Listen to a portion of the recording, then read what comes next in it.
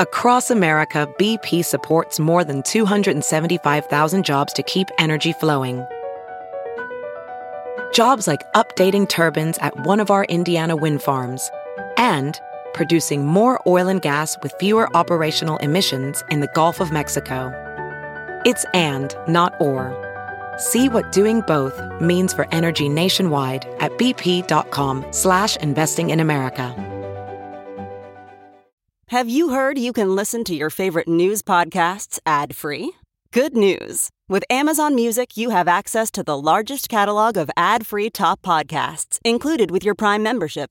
To start listening, download the Amazon Music app for free or go to amazon.com/ad-free news podcasts. That's amazon.com/ad-free news podcasts to catch up on the latest episodes without the ads.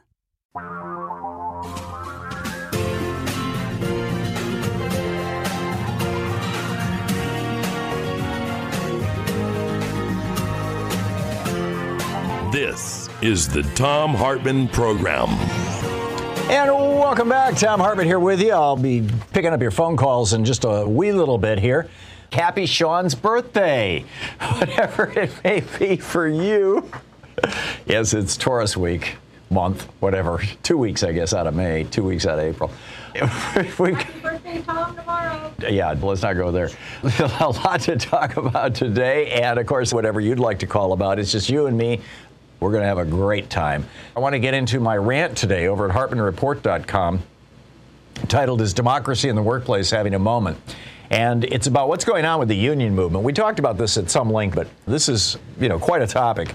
There is a lot in the news. I'll just give you a little information and then pick up your phone calls. So, Louisiana wants to be the first state to officially send women to prison or perhaps even put them to death. They do have the death penalty in Louisiana for getting abortions. I'll tell you about that in a moment. Senate Republicans are making it plain that they are intending to propose, Joni Ernst talking about this, a federal ban on abortions so that no state can say, oh, yeah, you can have an abortion here. No, you're going to have to go to Canada. And also free speech. Why is the Supreme Court getting a buffer zone when they denied them to abortion clinics in a 2014 decision? I'll tell you about that in just a moment. Also, the Texas governor, Greg Abbott, is considering challenging a 1982 Supreme Court ruling. Why? Because let's change the subject from abortion, please. Let's talk about, Mexicans or something. Also, in our geeky science, if meatless Mondays catch on, they could literally save our forests. They could stop deforestation. And the numbers are shocking. One less day of meat a week and a 50% reduction in deforestation. I'll tell you about that and give you all the details. And also, we have a crazy alert. Donald Trump suggested a secret missile strike on Mexico. Yes, when he was president. Yes, his Pentagon, the last Senate-confirmed Secretary of Defense, is telling all in a new book. I'll tell you about that. But just to start out, also a little bit of the news. We just got the economic numbers from the Department of Labor. The economy added 428,000 jobs in April. What was expected was 391,000. So the economy is rolling along, or at least employment is rolling along. Inflation, of course, is a problem, but the jobless rate has held steady at 3.6%. The job growth was widespread. The most rapidly growing industry was hospitality. Leisure and hospitality, they gained 78,000 new jobs. On the other hand, fascinating piece over at the Financial Times about there's a broad consensus across business leaders that, yes, a recession is coming. After all, a Democrat is up for, Democrats are up for election in 2022, and a Democratic president is up for re-election, or at least there's going to be a presidential election in 2024, and you've got a Republican in charge of the Fed. It's time for a recession. And so the Financial Times called a whole bunch of CEOs and said, what do you think about this? Airbnb's Brian Chesney says more people are struggling with their rents and their mortgages, so they will turn to hosting paying guests. So it's going to be good for Airbnb. Scott Miracle-Gro's CEO said people keep buying paint and lawn care items. After all, they're unemployed. They can, or whatever. When the recession comes, there will be a drop in employment. So they have more time to paint their house. Door-to-door protein shakes. The Herbalife chief, John DeSimone, says, based on the last 100 years of direct selling, it's been very counter-cyclical. In other words, when the economy goes south, when you get a recession and people lose their jobs, they start going door to door selling Herbalife. What about burglar alarms? ADT Chief Financial Officer Jeffrey Lickassar says in recessions, people tend to be more concerned about things like safety and security. Why? Well, because there's more people trying to break into their house because there's more unemployment and people are desperate. Dating websites. Match Group Chief Executive Sharmshita Dubey says we've seen increased engagement during times of anxiety and trouble. So business is already looking forward to a recession. What are we going to do about that? All right, Louisiana. This is amazing. In response to the Supreme Court's leaked draft opinion that it's time to criminalize abortion, or trying to allow states to criminalize abortion, Louisiana wants to be the first. They want to be the first state to put a woman to death for getting an abortion. This is over at The Advertiser, a newspaper in Louisiana. And just a straight read of it. A Louisiana legislative committee on Wednesday advanced a bill to make abortion the crime of homicide, in which the mother, as well as those assisting her in terminating the pregnancy, can be charged with murder. It passed the House Appropriations Committee on a 7-2 vote. Its sponsor, this is House Bill 813 in Louisiana, sponsor, Representative Danny McCormick, says that we can't wait. We can't wait on the Supreme Court. And the guy who actually helped author the bill is Reverend Brian Gunter of the First Baptist Church in Livingston, Louisiana. Yes, they actually hired a preacher. Separation of church and state? No, not so much. They hired a preacher to write the bill. And he's out going, yeah, let's put those women to death. Well, actually, his specific quote was, no compromises, no more waiting. Right. Meanwhile, in their commitment to killing people, the Republicans, one of these Republican candidates, Andrew Wilhoit, just won a spot Tuesday as one of 3 Republican candidates in the race for the seat of the Clinton Township Board. The 40-year-old Wilhoit has been incarcerated in the Boone County Jail since last March, when he murdered his wife and dropped her body over the side of a bridge. The Indiana Election Division explained that under Indiana law, Republicans who are charged with murder are still allowed to run for any office in the state. His wife had just successfully undergone chemo treatment and had filed for a divorce when he killed her, or is alleged to have killed her. He has confessed, by the way, but he's still running for public office from jail. And at the federal level, now Republicans are, now you've got in Louisiana, let's put women to death for getting abortions. Now at the federal level, Joni Ernst is saying, hey, that sounds like a good idea to us. And Mitch McConnell is not happy about it. Mitch McConnell came out and said to the Republican caucus, to all the Republican senators, stop talking about abortion. 3/4 of America wants abortion to remain legal, and this is not going to help us in the election. And so his exact quote was, not a leaked draft, but the fact that the draft was leaked. In other words, don't talk about the draft, the draft Supreme Court decision. Don't talk about that. Talk about the fact that it was leaked. It's interesting. Yesterday afternoon, I was interviewed for a podcast for Talkers Magazine about, which is the kind of the Bible of the talk radio industry, about this issue, about abortion. And the fellow who interviewed me told me that Michael Harrison, the publisher of the magazine, told me that the conservative that he had just interviewed on the same issue, had basically put the centerpiece of his argument about, oh my God, it's a leak. And I'm like, yeah, that's because the Republican Study Committee sent out a memo to all the Republicans saying, don't talk about abortion, talk about the leak. So anyhow, that's Mitch McConnell's message, but Joni Ernst is not on message. She's like, we need to discuss what the role of the federal government will be in this, she told NBC News yesterday. She's also a member of the Republican Party's leadership. She says Senate Republicans are weighing whether Congress should enact abortion restrictions nationwide. We're debating it right now, Ernst said. Senator Ted Cruz was a little more decisive. He said, I have supported numerous federal bills. Senator Kevin Cramer of North Dakota He says, just take my state of North Dakota, having a North Dakota child killed in the womb in Fargo versus Moorhead, Minnesota, on the other side of the Red River. I don't find much solace in that just because it didn't happen in my state. In other words, he's the senator from North Dakota, but he doesn't want abortions to happen in Minnesota. So as a United States senator, he's all in on legislation that will say to Minnesota, you may be a blue state, you may think that abortion should remain legal. Tough luck.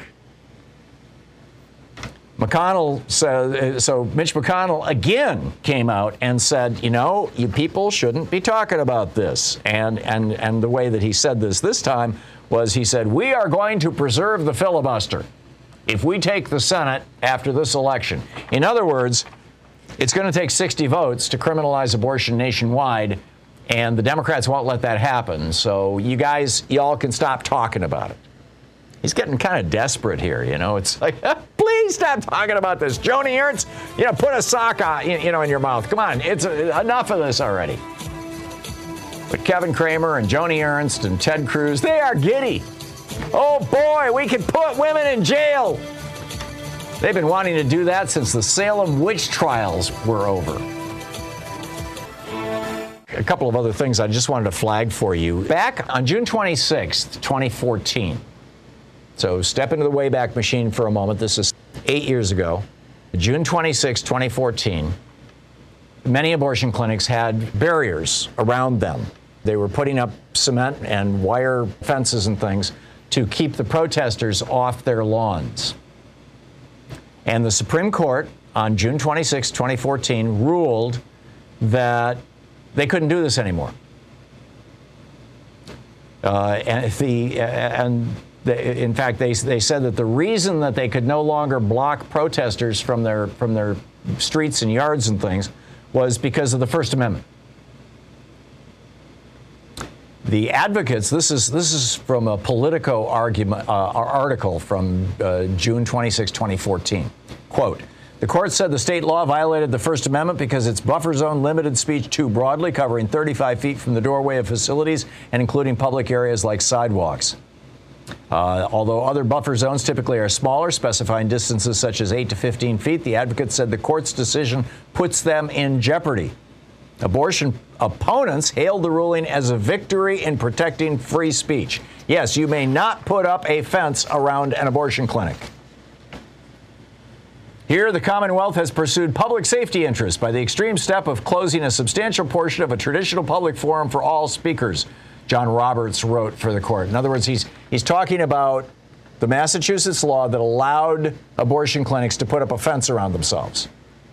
And he says this law is an extreme step and has closed down a substantial portion of a traditional public forum for all speakers. That traditional public forum was the yard and sidewalk in front of the abortion clinics.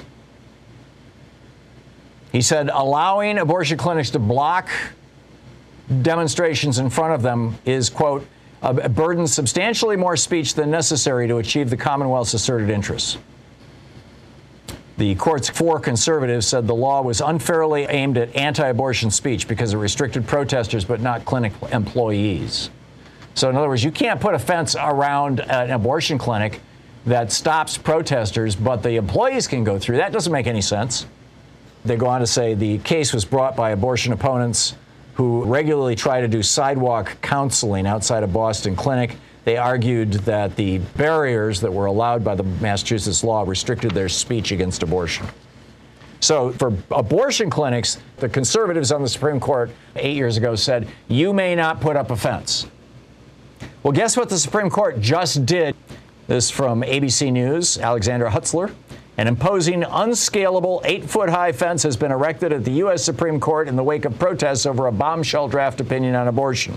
The protests outside the court's marble front steps have been largely peaceful, prompting some to question why a new security barrier is necessary. By the way, the Supreme Court is empty right now. The justices are not scheduled to meet there again in person until May 12th. But hey, these guys say if you're an abortion clinic, you may not put up a fence. We, the Supreme Court, have ruled. But we, the Supreme Court, when we say something that people don't like, we really don't want protesters in our front yard. It's absolutely amazing. You're going to see, in fact, I'm predicting over the next month or so, you are, in fact, all the way up until November, up till the election, you're going to see a few Republicans like Joni Ernst and Ted Cruz who are out there like, yeah, make abortion illegal, put women in jail. But the vast majority of them are going to be running in the other direction because they know how to read a poll as well as anybody else.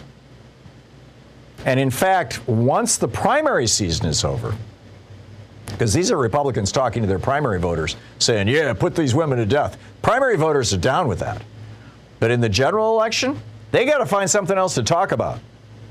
And Greg Abbott down in Texas, the governor of Texas, says, I know what I'm going to talk about. We're going to go back to a 1982 Supreme Court ruling that said that Texas has to educate all children in Texas because the 14th Amendment of the Constitution says all persons have equal protection under the law. Doesn't say all citizens. So Texas has to educate kids who are in the state who aren't even citizens. And of course, that's true of the entire Constitution. The Constitution does not provide free speech or any of the other constitutional protections just for citizens. It's for persons. Everybody in the United States, whether a citizen or not, is protected by our Constitution. And the Supreme Court said that in 1982. But Greg Abbott thinks that this will get him some good press. He's going to go after the immigrant children. You know, it's like going after trans kids, right? They're not going to fight back. Immigrant kids are not going to fight back. They can't. So, of course, the bullies on the right want to go after them. You're listening to the Thom Hartmann Program. You know, sometimes you think, how low will these guys go? They would never go that low, right? Pick on children? Of course they will.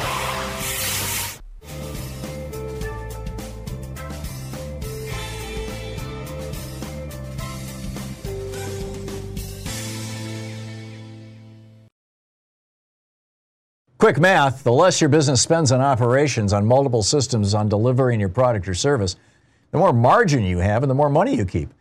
NetSuite is the #1 cloud financial system, bringing accounting, financial management, inventory, HR into one platform and one source of truth. With NetSuite, you reduce IT costs because NetSuite lives in the cloud with no hardware required, accessible from anywhere. You cut the cost of maintaining multiple systems because you've got one unified business management suite. You improve efficiency by bringing all your major business processes into one platform, slashing manual tasks and errors.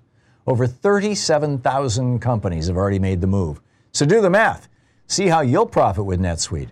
Now through April 15th, NetSuite is offering a one-of-a-kind flexible financing program. Just head over to netsuite.com/Hartmann with 2 N's. netsuite.com/Hartmann. That's netsuite.com/Hartmann. Hey, it's Kaylee Cuoco for Priceline. Ready to go to your happy place for a happy price? Well, why didn't you say so? Just download the Priceline app right now and save up to 60% on hotels. So whether it's Cousin Kevin's Kazoo Concert in Kansas City, go Kevin, or Becky's Bachelorette Bash in Bermuda, you never have to miss a trip ever again. So download the Priceline app today. Your savings are waiting. Go to your happy place for a happy price. Go to your happy price, Priceline.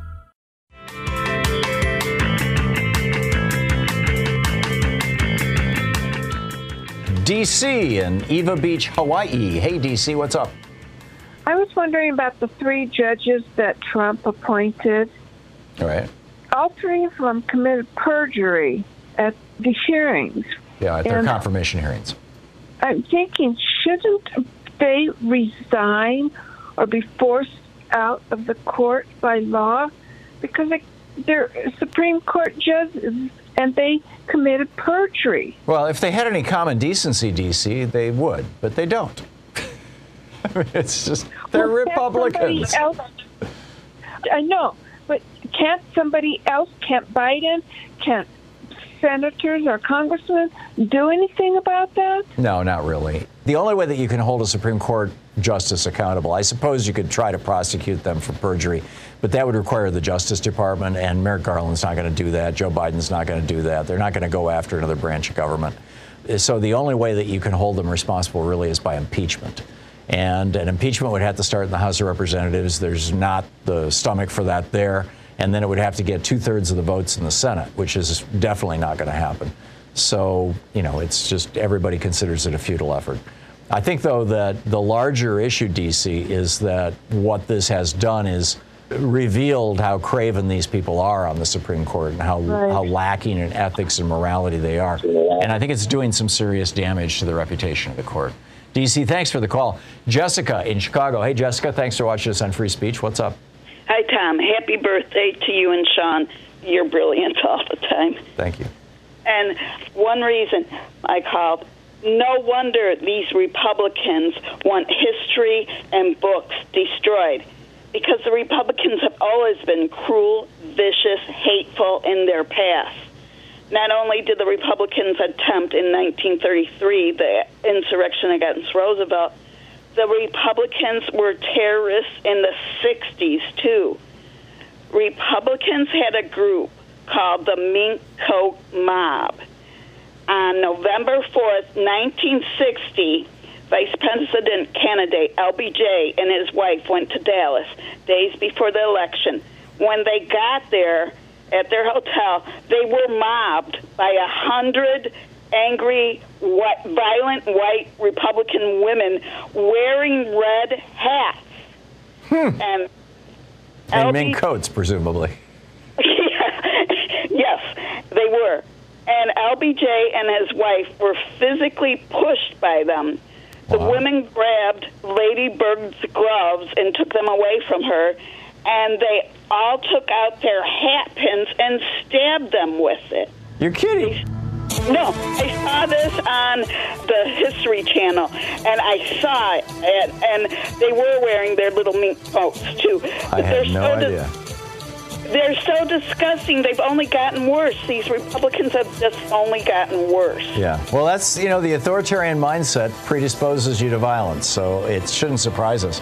I never heard of the mink coat mob, though. Thanks a lot for that, Jessica.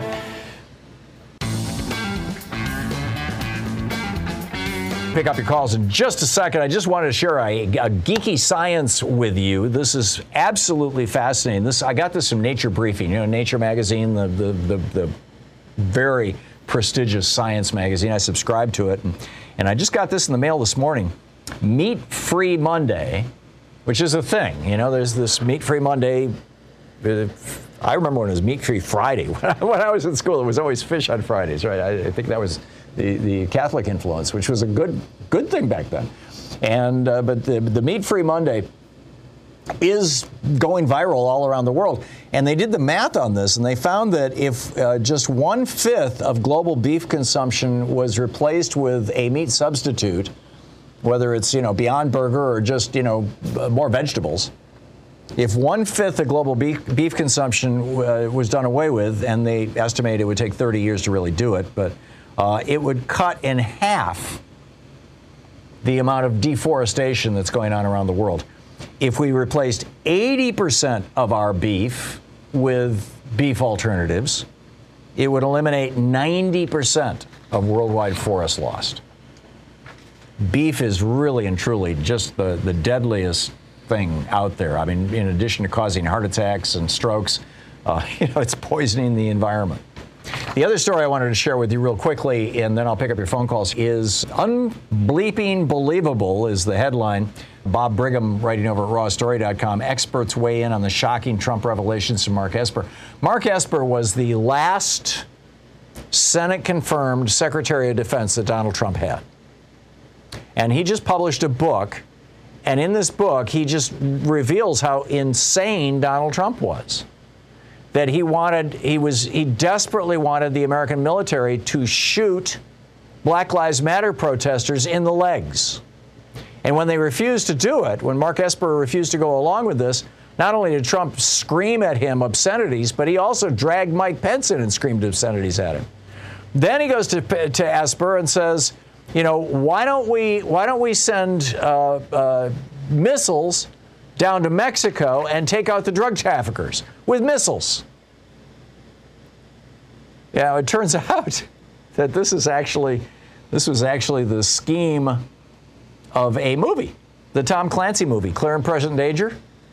It was basically the plot. This is from 1989, and it was actually the novel was 1989. It was adopted into a 1994 movie starring Harrison Ford. where, the drug traffickers had just kind of seized control of Mexico. So the American president said, oh, yeah, we're going to nuke those guys.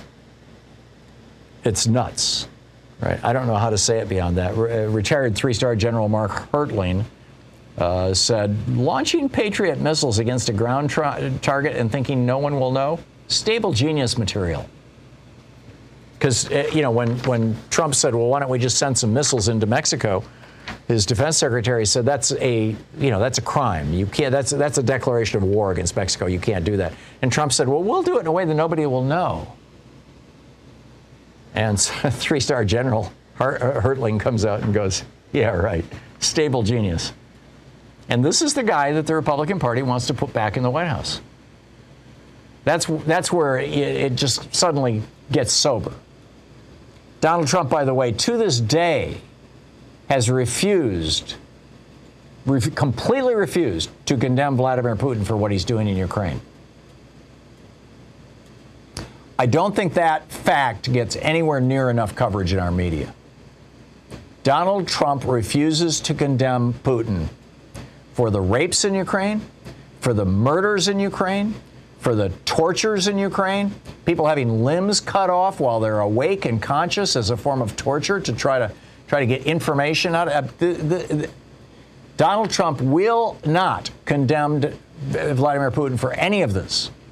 He was Putin's agent in the White House. He still is Putin's agent. And the Republicans still want this guy to be president.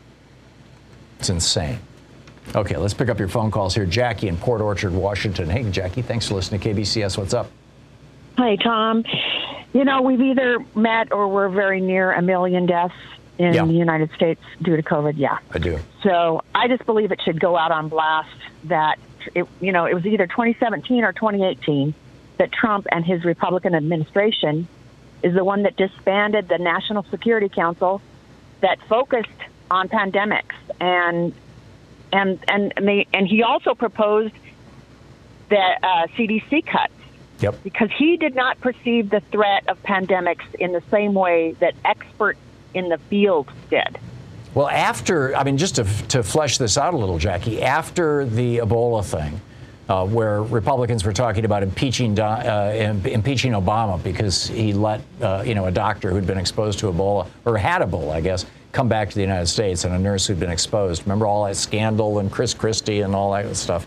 After that, the Obama administration put together a couple of things. Number one, they created an office of, I forget the name of it, but basically an office of pandemics within the Department of Homeland Security. Then they did the same thing within the National Security Council, which operates out of the White House. So there were 2 different agencies that were created to deal with pandemics. And then they published what they literally called the Pandemic Handbook about how the federal government should respond in the event there was a pandemic. When Trump came into office, he got rid of the handbook, the Pandemic Handbook, literally just, had copies shredded, get rid of that, get it out of here. And he closed down both those offices. So when the pandemic hit in 2020, we were utterly unprepared, which is, I'm guessing to your point, why we have 1 million dead people in the United States. We have the highest rate of death in the entire developed world and the second or third highest rate of death on the entire planet. Right. Yeah. It's insane. It's insane. I'm with you, Jackie. We need to let people know about this. Thank you very much for the call. Tony in Watsonville, California. Hey, Tony, what's on your mind today? Hey, salutations, Mr. Hartman. Thank you. Yeah, I got a question about abortions. Since corporations are considered people, when would abortion of a corporation, would that be illegal? Oh, that's a good question. And what about foreign corporations? If you close down a division of your corporation, is that considered an abortion? Yes, since they're people. This Supreme Court's logic is just so. I mean, that was the basis of their 2010 Citizens United decision: is that corporations are persons, and and now they want to give fetuses personhood as well, but not so much for regular people. Tony, thank you very much. Catherine in Atascadero, California. Hey, Catherine, what's on your mind today? Hi, Tom. I wanted to mention Amy Klobuchar's name and also Pete Buttigieg. However, the reason I called was about this abortion again. What is to prevent these crazy bullies from going backwards in time to these clinics and getting their records and charging those women and those doctors and that personnel, charging them with the crimes they want to charge women for having an abortion. They could do that, They could do anything they want. Well, they can't actually do that, Catherine. I think the phrase is ex post facto. I believe it's in the Constitution. Okay, I've heard that before. Yeah, and Congress shall pass no ex post facto laws. In other words, you can't retroactively criminalize something. So something is legal up until the point at which you make it illegal, and then once you make it illegal, it's only illegal going forward beyond that. So, but the larger issue I think that you raise is that, when these guys get on their high horses and they're convinced that they are carrying out a moral crusade and all this kind of stuff, any abortion clinic who has any of their electronic records that are in any way reachable via the internet should, double down on their security on that, because I think we're going to see something resembling open warfare breaking out here, or at least verbal open warfare, as this debate heats up and as we get closer and closer to the election. Catherine, thank you for the call. John in Vancouver, Washington. Hey, John, what's up? Hey, I got your Coming to America answer. They have the Big Mac and we've got the Big Mick. Hey, they're MAGA. Let's be MALA. Make America lead again. Yeah, except the mala is, the root word means bad, doesn't it, in Latin? Or the malo, also in Spanish? Well, I don't know. But, keep thinking, John. I've got some more here. Every time they scream freedom, the libs need to own the word liberty. That's a nice one. Yeah. Liberty from hospital bills, liberty from corporate masters. Sure. And we already have a great way to get commercials done. All we need to do is get the rights to Undercover Boss to show what liberation looks like. Because at the end of every show, the boss pays off medical bills, or he pays off their student loans. I've never seen the show, John. Oh, you ought to check it out, because that happens at the end of every episode. Yeah, but it sounds to me like a show that's essentially deifying bosses. Well, in a way, but yeah, I get it. Keep thinking, John. You got some great ideas there, and I have a feeling there's more where those came from. So it's great to hear from you, and thank you very much.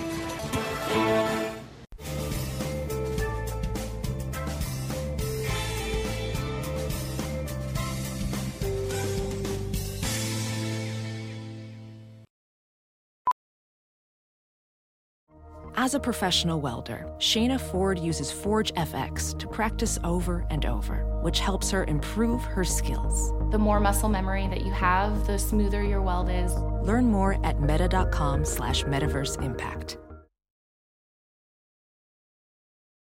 As you write your life story, you're far from finished. Are you looking to close the book on your job? Maybe turn a page in your career? Be continued at the Georgetown University School of Continuing Studies. Our professional master's degrees and certificates are designed to meet you where you are and take you where you want to go. At Georgetown SCS, the learning never stops, and neither do you. Write your next chapter. Be continued at scs.georgetown.edu/podcast. This is the Thom Hartmann Program. Our book today in the Thom Hartmann Book Club is The Great Experiment, Why Diverse Democracies Fall Apart and How They Can Endure by Yascha Mounk. This is from the introduction. A moment before the show went live, I realized how nervous I was. German is my mother tongue, but after going to college in Britain and grad school in America, I'm now more comfortable talking about politics in English. So when I sat down for a live interview at Tagesmin, one of the most popular news programs in Germany, I was afraid that I might make a fool of myself by sounding incoherent or saying something I didn't really mean. When the host set me up to talk about one of the main arguments of this book, what, she asked, are the causes for the recent rise of authoritarian populism, I started to find my groove. Little by little, my nerves steadied. There's widespread anger at economic stagnation, I said. There's the rise of social media, which makes it easier for demagogues to reach a big audience by spreading lies and inciting hatred. And then there is a third reason, one that is particularly pertinent in a country still struggling with the recent arrival of 1 million refugees from Africa and the Middle East. We are, I told the host, embarking on an historically unique experiment, that of turning a monoethnic, monocultural democracy into a multi-ethnic one. That can work. I think it will work. But of course, it also causes all kinds of disruptions. After the interview, a wave of relief washed over me. My German had sounded mostly natural. I'd managed to get across some of the core arguments in my book. Most important, I had not done anything crazy or embarrassing. The worst outcome of any live interview, that you inadvertently go viral, had not, I thought, materialized. I headed to the radio station with a big smile. With not a minute to spare, I caught a train to Frankfurt, checked into an airport hotel, and fell into a deep sleep. Only when I switched on my phone the next evening, after a 10-hour flight back to the United States, did I realize that the interview had gone viral after all. My inbox was overflowing with angry messages. "Stop telling us how to live," one said. "How dare you experiment on us," another asked. "Thanks for admitting to your vile conspiracy," a third read. I was taken aback by how vitriolic these messages were, but I was even more baffled by their content. To what conspiracy had I admitted? Who was I supposedly experimenting on? A search of the internet quickly supplied the answer. A few minutes after my interview, Tixi's Einblick, a far-right website, had posted an article implying that Angela Merkel and I were deliberately experimenting on the German people. Who agreed to this experiment? Its author demanded to know. From this short post, the rage at my supposed admission had spread with astonishing speed. Far-right radio hosts, YouTubers, even elected politicians were citing the interview as proof that nefarious forces were undertaking a great replacement designed to annihilate Europe's native population. Finally, the word reached the Daily Stormer, the American neo-Nazi website. Putting my name in triple brackets to indicate that I am Jewish, the headline warned readers that Yascha Monck's unique historical experiment involving Arbeit macht frei, the perfidious inscription on the gate of the Auschwitz extermination camp. The article was tagged, "Diversity macht frei. The Hebrew people are at it again." In one sense, my 15 minutes of fame among the far right and the 5 minutes of hate they elicited are based on a straightforward misunderstanding. To state the obvious, Angela Merkel and I are not in cahoots to run some grand experiment on the German people. Nobody is. The rapid change in the ethnic and religious composition of countries from Germany to Sweden, from Australia to the United States, does not stem from the deliberate preferences of some secret cabal. It is the often unintended consequence of a series of choices that politicians have made for a variety of economic, political, and humanitarian reasons. And yet, I do not regret using the word experiment, for I still believe that, understood in the right way, this word best describes the situation in which most developed democracies around the world now find themselves. In one sense, an experiment is carried out by scientists who consciously set parameters before they begin. According to the Oxford English Dictionary, it is a scientific procedure undertaken to make a discovery, test a hypothesis, or demonstrate a known fact. This is how my critics interpreted the claim that many countries have now embarked on a unique historical experiment. In their mind, where there is an experiment, there must be an experimenter, preferably a Jew with an unplaceable accent and an affiliation with elite institutions like Harvard University. But in another sense, an experiment can simply consist of trying to make some important endeavor succeed in unaccustomed or unforeseen circumstances. It is, in the words of the same dictionary entry, a course of action tentatively adopted without being sure of the outcome. This, of course, is what I had in mind. In the 18th century, the founding fathers of the United States embarked on a great experiment in modern democracy when they set up a self-governing republic at a time when similar undertakings had failed miserably in every country where they had been tried. Though they could not be sure of the outcome, they recognized that a long train of abuses left them with no other choice if they were to be true to their ideals. Today, we are embarking on a similarly novel endeavor. The book by Yascha Monck, The Great Experiment, Why Diverse Democracies Fall Apart and How They Can Endure. The Great Experiment. The title of my piece today over at HartmanReport.com is Democracy in the Workplace Having a Moment? And a democracy in the workplace, of course, is a union. You will recall yesterday or the day before we had I think it was yesterday, wasn't it? We had a couple of people from Starbucks, the Starbucks Union. Oh, it was the day before. Thank you. On the program talking about, what they're doing and all this kind of stuff and how cool it is that people will come in and, when they say, what's your name? People will say, my name is Union Strong. And so it gets, plugged into the system. And so when your coffee comes up, they yell, Union Strong. And, well, Starbucks has sent out a memo to all their stores saying, don't do that anymore. Don't say union out loud. Right. They're apparently not happy with this. And in fact, the tweet of the memo is attached to my article today at HartmanReport.com.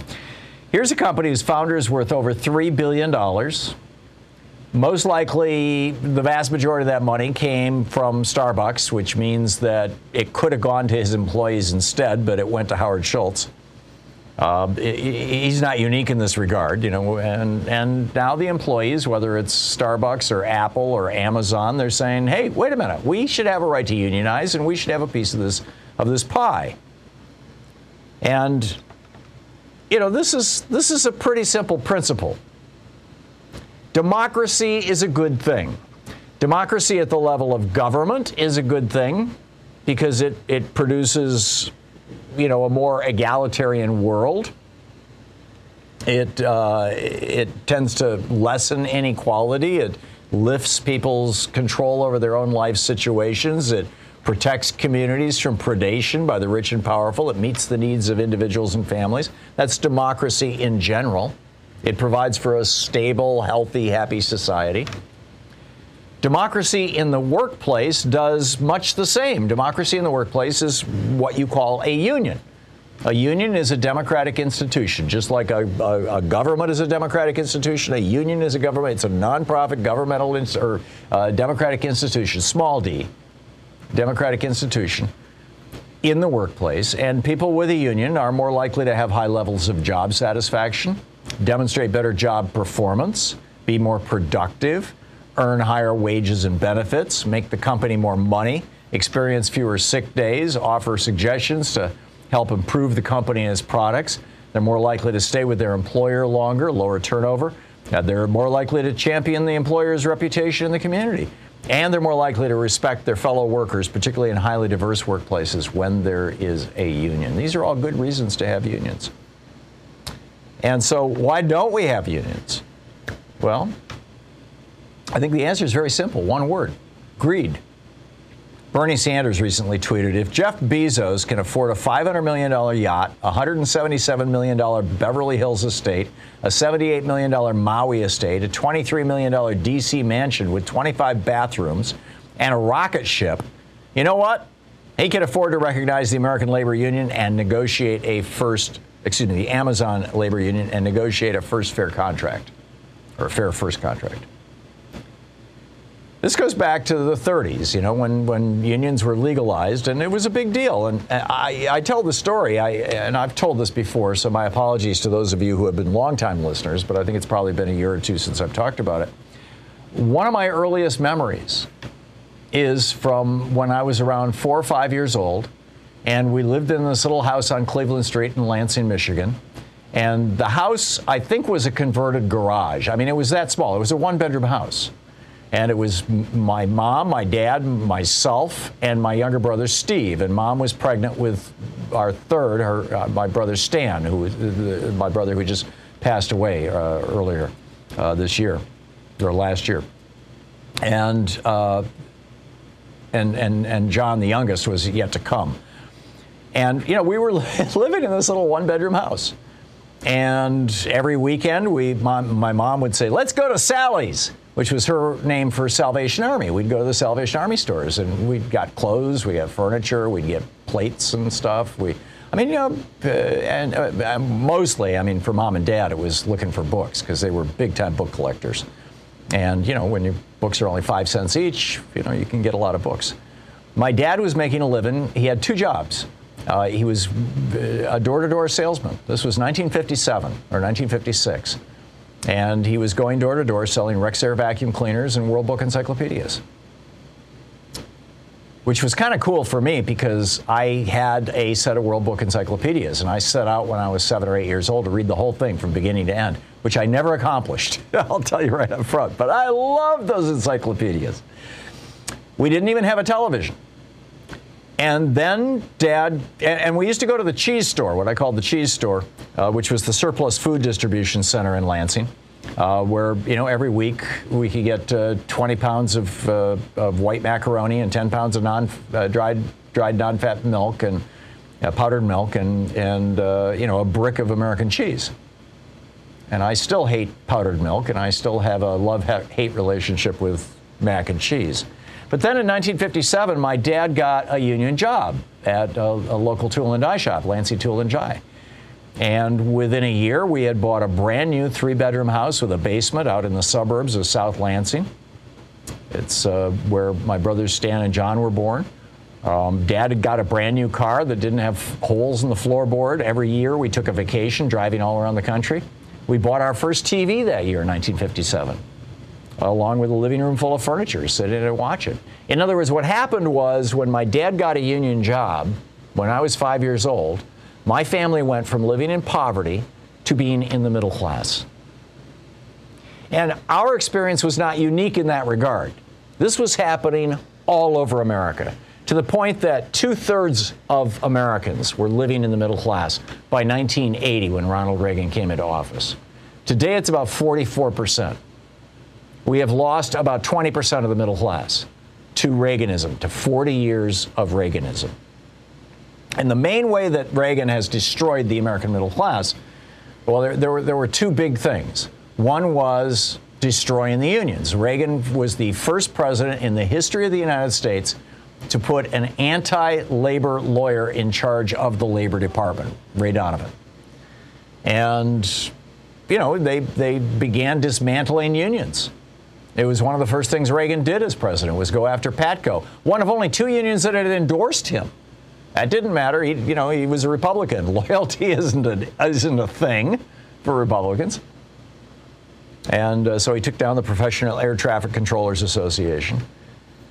He was the first president since 1921 to drop the top tax rate on the morbidly rich from at that time it was 74%. He dropped it all the way down to 25% for 1 year and then up to 28%.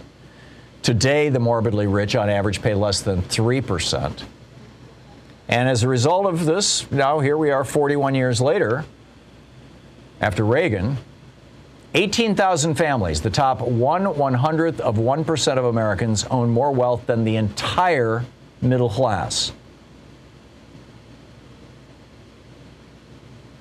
And 3 men today hold more wealth than the bottom half of all Americans. Let that sink in for a moment. How did that happen? Well, our democracy has been gutted, and in large part by the Supreme Court going after union rights. And because the Supreme Court has done as much to destroy unions as have, you go to tomhartman.com/labor.pdf, you'll see the article about it, or the chapter from my book, The Hidden History of the Supreme Court, on this very topic. So what do we do? Well, frankly, I think we need unions again. We really need unions again. And so I will continue to highlight the people at Starbucks and Amazon. Joe Biden met in the White House either yesterday or the day before with organizers from Starbucks and from Amazon. This is cool stuff. To have a Democrat in the White House, isn't that great? Bring back the American middle class. We're working on it. This is the Thom Hartmann Program. Speaking the truth to multinational corporations and the union busters would really rather you didn't know all about. I'll be right back.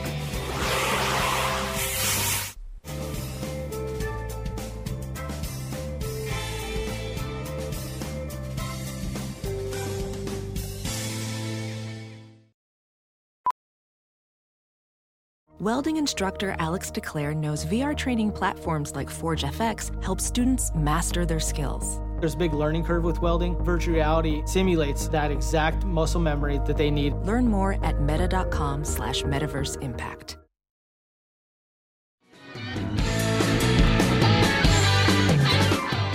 And welcome back, Rich in Eugene, Oregon. Hey, Rich, thanks for watching us on Facebook Live. What's on your mind today? Hello, Tom. First, I want you to know that Greg Clapper also says hello. Oh, great. Where am I remembering Greg Clapper from? Apparently, you guys worked together in radio in Portland. Oh, yeah. Okay. Yes. Thank you. Okay. You bet. Well, like you, Tom, I've been a progressive for a long, long time, remaining totally committed to two priorities, one political, one personal, getting corporate control off our backs, and especially now ending the deep divisions that keep us at each other instead of with each other. On the political side, let me suggest how we can shift power from the moneyed elites, as Roosevelt called them, to us. And I promise, Tom, it will be quick, believe it or not. Given the political reality that our current defensive strategy of resistance is not getting us to a progressive future, what's obviously needed is progressive power that can actually compete with corporate power. And the way to acquire it is with a national multiracial electoral organization. We have one. It's called the Democratic Party. It's got $1 billion budget. It's got, hundreds of thousands of people involved with it. It's got thousands of employees and right. Tens of thousands of volunteers. Run by and for corporate interests. And this organization I'm talking about would, for the first time, be led by a united central progressive command with regional coordinators, north, south, east, and west, that are planning and facilitating and providing resources to our candidates around the country. In most general terms is what to do. We have to build the organization if we take ourselves seriously as progressives. The thing is, how do we do it? How do we get it off the ground and make it real? And we do it by starting with very doable progressive unity summits in each state that are linked together under a national umbrella that allow us to finally apply our collective power. And this new national alliance, directed by a unified progressive headquarters and launched in each state, is how we finally compete and succeed against corporate rule. If someone has a better idea, let's hear it. As Bernie has said, the only way to beat organized money is with organized people. And that's what this recommended offensive electoral strategy is about. And by the way, Tom, this can be a significant revenue source for free speech TV by helping to facilitate a new and unique nationwide progressive alliance. Okay.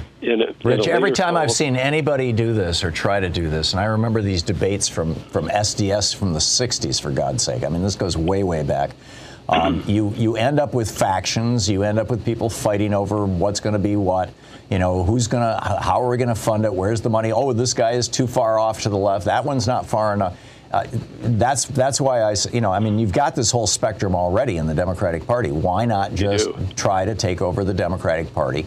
Get more progressives inside the Democratic Party rather than start a new organization from the ground up. It has never worked. I've seen at least 3 different serious tries at this. Well, I'm totally with you on progressives taking over the Democratic Party, but in the way Bernie approached it, running as a registered... He started an organization. It's called Our Revolution. It's still out there. I know it's out there, and it needs to be more out there. And we have to advocate for a progressive future, yes, but we have to win at every level, particularly in the House and the Senate. And we need to do it with progressive majorities in all of it. Okay. Well, Rich, good luck on this. And when you've got your organization together, let me know. I'd love to know about it. Rex in Tacoma. Hey, Tacoma, Washington. Hey, Rex, what's up? Good morning, Tom. The question that Ted Kennedy asked, when is the rich have enough? Yeah, when does the greed stop? Yeah, it doesn't, and they keep moving the goalposts. That's what's causing inflation. Every time they give a raise to a worker, they raise the price of their product, and which increases their income. There has to come a point where they give raises to the workers and then accept that they have to make a little bit less, but that'll never happen. Well, it'll never happen as long as the top tax rate is at 28%. There's so many loopholes that your average billionaire is paying less than 3%. Yes. Yeah, so it'll also never happen as long as you can compensate executives with stock. That's another thing that Reagan legalized that never should have happened. Yeah, so it enables them to keep moving the goalposts. Every time we get a raise, the workers, then they raise the price of products, and it's a never-ending cycle. Right. I just wanted to point that out. I agree. Rex, excellent pointing. Thank you very much. Alejandro in Miami. Hey, Alejandro, what's on your mind today? No, hey, Tom, I just wanted to throw out a theory with regards to the leak of the overturning Roe versus Wade decision. I think it's obviously a bad idea to overturn Roe versus Wade, because it obviously affects all women, especially Republican mistresses. I mean, that's going to be very inconvenient if they can't get an abortion. So well, the Republican mistresses will still be able to hop on a private jet to Switzerland. They won't have a problem, Well, I'm glad they're so They're not worried. I'm serious. Republicans are mostly wealthy white men, and women, and wealthy people in the United States will not be inconvenienced, even if Louisiana makes it a crime punishable by murder. Republican, wealthy people will not be inconvenienced. Like I said, they'll just hop on a plane and go someplace else. Well, I also want to talk about the Louisiana law, but I guess, Mike, let me throw out this theory about the Supreme Court leak that maybe, that was done on purpose, Supreme Court leak by the court to test the waters to see how people were going to get pissed. And if they got really pissed, as predicted, they're going to be like, okay, let's dial it back, Alito. Let's just go with just a minor editing, a minor trimming of abortion rights. Let's not go full-blown crazy and overturning Roe versus Wade, because that's just a stupid idea. Yeah, or let's take Matthew Hale out of this thing. And the guy who is executing women as witches. Let's no longer quote him. Oh, God, I don't know. Yeah, I know. It's so stupid. I mean, the whole overturning Roe versus Wade is just a bad idea. It's just, if you look at the footnotes in this decision, Alito quotes himself 6 times. In all the legal scholars he's quoting. He quotes women only 5 times. But I didn't know that. The vast majority of them are men. All the scholars he quotes. Anyhow, back to you, Alejandro. We have about 30 seconds. Yeah, no, and I also want to say that a big problem, this reminds me of criminal law with the Louisiana proposal to, make it a murder to do an abortion. The problem is that murder under the common law is a killing of a human being against another human being, but that's legally, throughout common law, you were not considered a human being until you came out of the womb and you were born. Right. So how are they going to redefine murder to include that? That's a very vague. And, I think they'll write that right into the statute, the definition of when human life begins. Yeah, I just think it's just a stupid idea. It's just going to turn into a philosophical debate in court of when does life begin, and no judge wants to deal with that. Yeah, it's going to get very messy. Alejandro, thank you. John in Rockland, Massachusetts. Hey, John, what's on your mind today? Hey, Tom. I've never called before. I'm an old guy. I'm about the same age as Biden. I've been a liberal Democrat all my life, and I have a question for you. Who do you think is the most universally admired and loved American? I think in the past of people like Amelia Earhart and Lindbergh and Babe Ruth and Mickey Mantle. Can you think of anyone today who is, as I say, universally admired and loved by most Americans? Because I think that Biden, if he runs for re-election, I don't think he has a chance. I think if he feels the same way I feel at my age, he should not be president. And I just wonder who you see on the horizon who might take over the reins of the Democratic Party. Yeah. I mean, there's this, I don't know if it's mythology or if it's an actual accurate theory that had Ted Kennedy not challenged Jimmy Carter in 1980 in the primary, and pointed out that Jimmy Carter was starting to embrace neoliberalism and all this other stuff, that Carter probably could have beaten Ronnie Reagan. Right. You can flip a coin on that one, but my sense of it is that Kamala Harris has not caught fire. I think she's a good person. She's a good politician. She's making a great vice president. And she's got 2 years to grow into the job and raise her profile substantially. And she's going to have to do that. I don't think that's going to work. I think she's already damaged goods, frankly. Well, we'll see. But I agree with you about Joe Biden being too old, basically, is the bottom line. My personal preference would be Elizabeth Warren. I think it is time for a woman to be president. There are a number of good candidates, and John, you've kind of opened a topic here. Even the discussion kind of presupposes that it won't be either Harris or Biden, which offends a lot of Democrats. But John, I've had one thought over the years, and again, it goes back to the Ronald Reagan example. I think Tom Hanks would be a terrific candidate. Yeah, but again, whenever you pick a celebrity, then you start digging into their lives and you discover that, they're not vettable, or they've got all kinds of, skeletons in their closet or whatever. So, John, I totally understand what your perspective and what you're trying to figure out here. I don't think there's an easy answer right now. Let's let political evolution take its course. Susan in Caldwell, Idaho. Hey, Susan, what's on your mind today? I was intrigued by the mink coat mob story that the lady called in, so I looked it up. The American Prospect quotes a fascinating book called Dallas 1963, which recounts this incident, which happened 2 days before the 1960 election. Kennedy was in Chicago trying to nail down Illinois, and we saw LBJ down there in Dallas trying to get Texas. Right. This outfit was fomented by one of the Republican representatives, and they did mob them. They hit Lady Bird with signs. Anyway, this was all caught, or most of it was caught by NBC News, and it was flashed coast to coast, and the Democrats were all over it. This incident, according to Nixon, lost him Texas because even though Nixon carried Dallas and those Republicans, the rest of the state went for LBJ and Kennedy. Oh, that's It's fascinating. You should look it up. That's interesting. I didn't realize that this was one of the things that flipped it. Yeah, look at this book, Dallas 1963. And it's quoted in the American Prospect online, and it's fascinating, and it was all caught on TV. Wow, I'll check it out. Susan, thank you. Thank you for that. And thank you for all of you everybody who's called, thank you for being with us today. You've been listening to Thom Hartmann. For audio and video archives, visit thomhartmann.com.